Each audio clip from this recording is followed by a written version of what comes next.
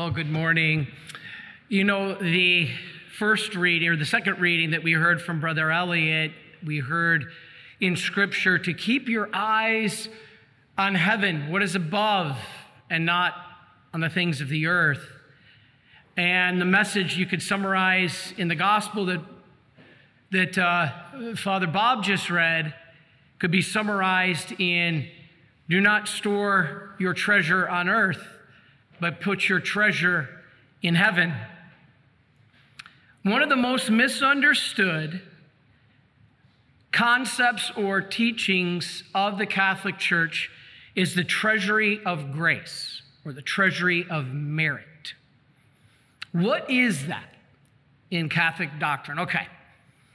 Christ, by virtue of his passion, death, and resurrection, has merited infinitely grace for us. That grace is continuously present before the Father for all eternity. And that grace is for our salvation. However, the Catholic Church teaches that Christ invites us to share in that.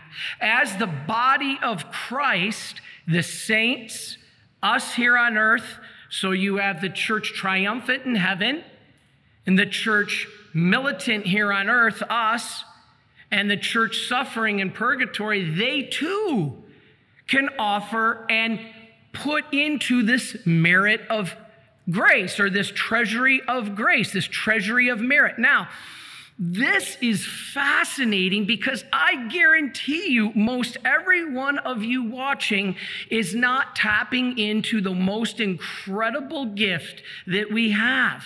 I wasn't until I learned about it.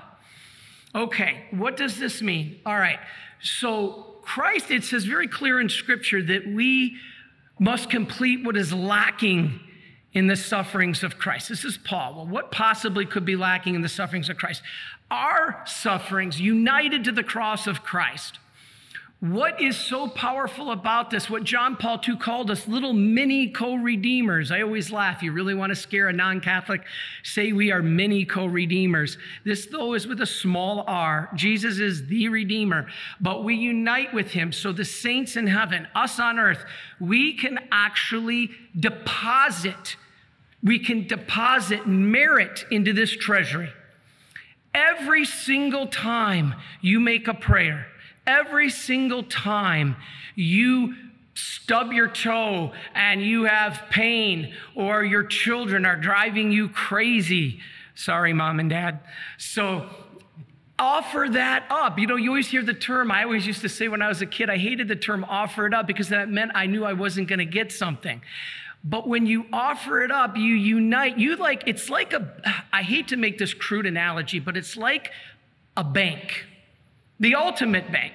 Not a bank of money or treasury on this earth, but one in heaven. That's why we call it a treasury. This is not the Fed, which is so messed up and based on earthly possessions. It is the treasury of merit. Now, how does this work? Every time you make a prayer, every time you make a sacrifice, every time you're dying for a Coca-Cola and you decide to sacrifice it, offer that up as a deposit. You make a deposit into the treasury, to the bank, to build your treasure in heaven, not here on earth. Every time you go to Mass, offer up a deposit. Say, Lord, I offer up this time. I offer up myself. Every time you have a backache, every time you have a headache, offer that suffering united to the cross of Christ and say, Lord, I want to deposit this merit into the treasury of merit, the treasury of grace. Now, this does not mean we merit our salvation. It means that you add to it so that God can take this grace and shower it back upon the world. So I'd like to share something because God always puts these readings, it seems for me, at the most amazing times. Since I entered the Marian Fathers, I learned about this concept. Make these deposits. Put your merits, your prayers, your penances, your joys, your sufferings. When that priest raises the paten at the altar, put them on that paten. Raise them back to God the Father through the sacrifice of the Son. That's building your treasury in heaven. This is what the gospel tells us. So build that treasury in heaven. Now, what I wanted to share was, since I learned of this concept, I have been saying, Lord, whenever I do any of these things, even though they're just infinitely less than what Christ did, we unite them, we offer them. And I would always say, Lord, I deposit this, because you never knew when you're going to need a withdrawal. That's the beauty of the body of Christ. It's like everybody's putting into this deposit, yourself included, and then when you need help, you say, Lord, please, I need grace. You're basically making a withdrawal. So for years, I would do rosaries, masses, prayers, penances, making these deposits and always saying to myself, I only want to ask a withdrawal. Yeah, Lord, I always ask for help during the day. I need grace. That's not what I'm referring to. I'm referring to a huge dose of grace that you may need in a particular crisis in your life. Well, several weeks ago, the General Superior contacted me and asked and talked to me about the situation of Father Kaz, such a great man, possibly deciding to step down as provincial superior. And he has such a love for the pastoral, for the ministry, for people. If you've ever been here, you know Father Kaz. His heart is so gigantic. And that's his love. Unfortunately, in a job like provincial, it's so much administration that Father Kaz was contemplating possibly stepping down to go back into pastoral and his love, his true love. Now, I'm an idiot because I'm one of the few idiots that actually likes administration. I don't know why I was given this curse. But when they asked me this, I originally said no. And the reason I said no is because they wanted me to keep my duties as the Father Joseph. We have 70 employees here at the Association of Marian Helpers. We're trying to keep a lot of outreach going through talks, explaining the faith, the EWTN show, the homilies, the masses, the prayers, all the things we do live stream. Thank God to Brother Mark and Brother Ken. So between Father Joseph and the live stream duties, plus traveling, extensive travel to do conferences, now to add on to provincial, on top of the hardest thing of all, my mom. The greatest need I felt for me was to be with my mom. And I thank God for Father Kaz because he gave me several weeks between Stockbridge and Michigan to go home and care for my mom. And so I basically went to prayer and said, Lord, you got to help me. I can't do this. There's no way I can be Father Joseph, have the responsibility of 70 employees, do the talks, do the ministry, do the travel, and on top, now take over, if you're asking me, provincial, and then my mom. And I remember saying to the Lord, the biggest of all is my mom. Now, as religious, we do have an obligation to God and the community first, even above family. I know that. Even above our mom and dad.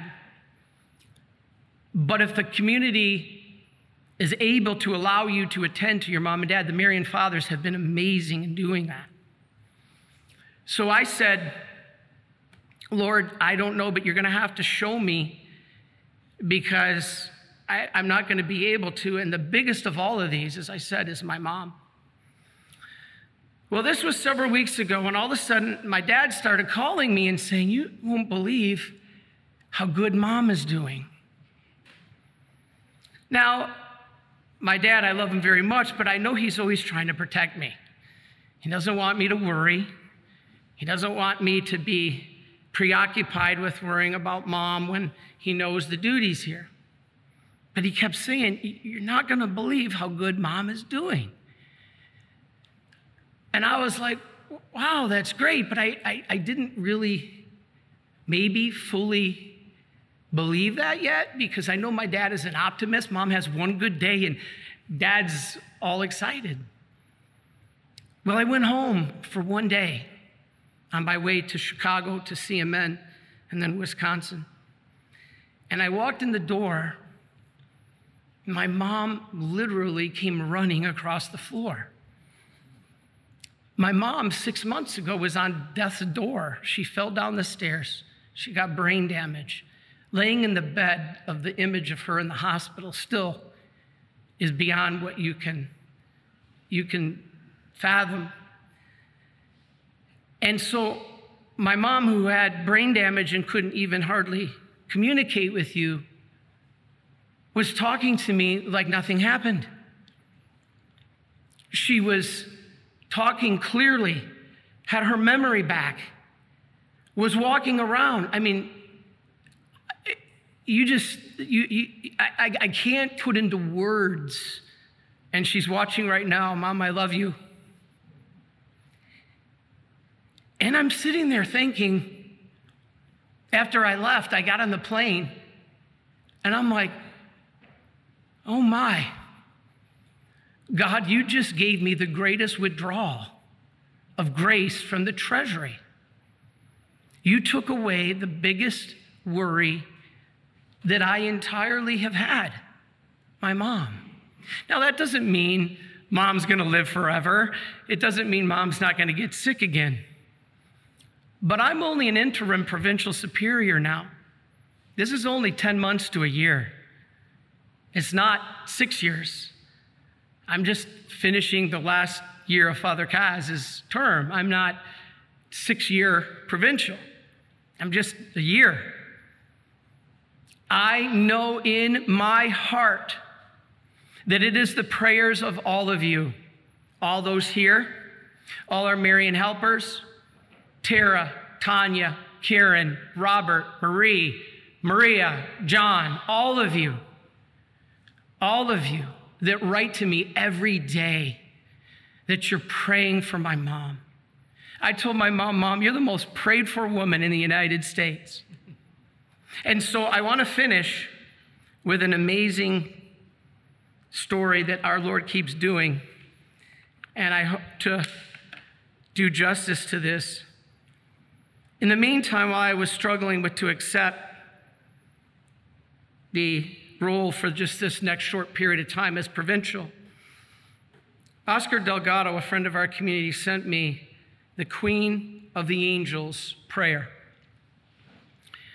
The Queen of the Angels prayer, if I may read it to you, is amazing. This is the remedy against the spirits of darkness. And I started praying this. August Queen of the heavens, heavenly sovereign of the angels, thou who from the beginning received from God the power and the mission to crush the head of Satan, we humbly beseech thee to send thy holy legions, so that under thy command and through thy power they may pursue the demons, combat them everywhere, suppress their boldness, and drive them back to the abyss. Who is like unto God, O good and tender mother?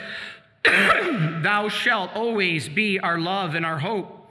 O divine mother, send thy holy angels to defend us and drive far from us the cruel enemy. Holy angels and archangels, defend us and guard us. Amen. Now, what is amazing is this prayer, people don't realize, is one of the bases of our country. LA, people just say LA. You know, it's the shortest name in the world for a city and also the longest. You know, the official name of Los Angeles is the town of Our Lady, the Queen of the Angels of the River Porciúncula.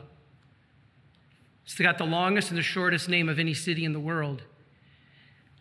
Where I want to finish with this was given to me to pray as the office in the provincialate for protection for the province. Our Lady, Queen of the Angels.